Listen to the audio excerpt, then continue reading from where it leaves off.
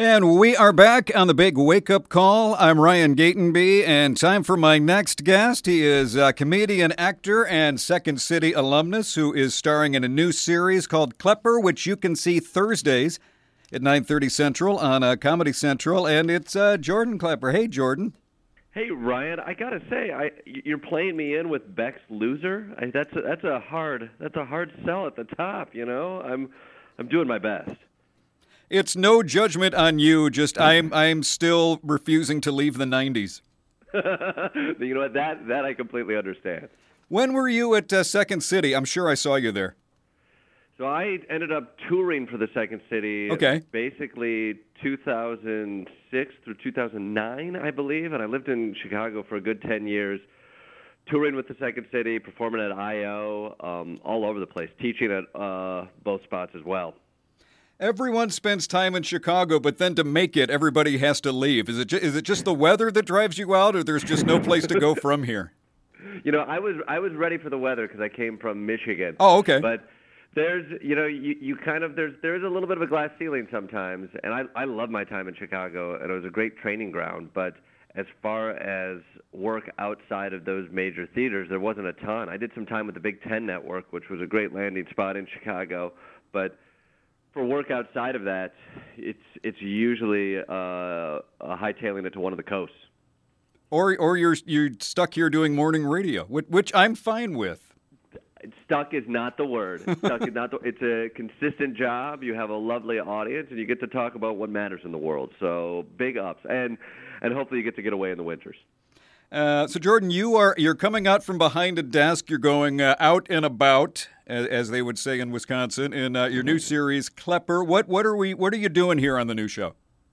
I'm going right to the front lines of American activism. So with my last show and with the Daily Show, there's a lot of coverage of what's happening in America from a desk in New York, and so this was an opportunity to kind of find some really compelling stories and get in the thick of it. So I cover vets with PTSD who are doing professional wrestling. So I go down to Texas, I get body slammed through a table. All right. I spent some time with some pipeline protesters in Louisiana where we ended up sinking a boat in the bayou.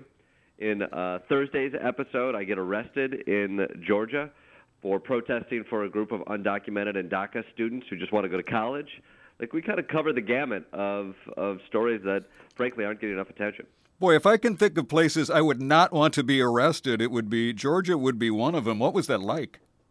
That was a wild experience. You know, I was inspired to stand up with some other faith leaders, teachers, and protesters there in Georgia because there's a lot of students whose, frankly, their voices aren't being heard.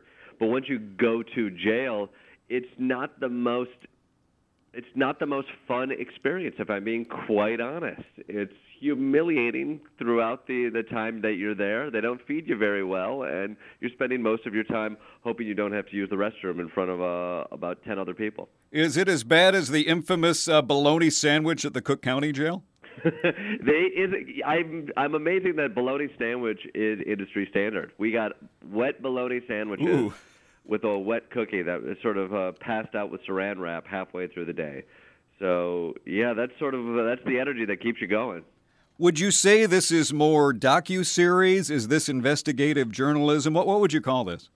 We're calling it a docu-series. Like, I've stripped away the irony that we have with the old Daily Show pieces and what have you, where I'm just some dummy who goes out there.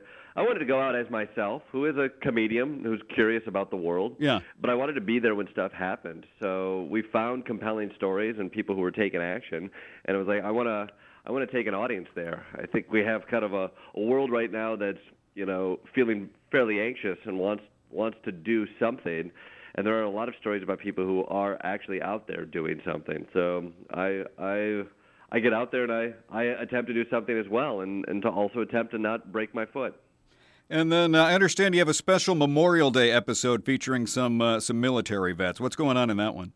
We do. There's an insane story about veterans who are being deported. And when we read about that, we wanted to know more. And so there's a group of veterans who are in Tijuana, Mexico, who are in a place called the Bunker, who have been deported and who are trying to get back into America. And we spent some time with them. We also spent a time with another veteran, Manuel, who's driving across the country trying to get the word out to not leave a man behind. And so to us, it was really compelling. And, you know, oddly, I was surprised that I hadn't heard more about these stories. And so, Memorial Day weekend, you get to kind of see a story of some vets who just want to be back home.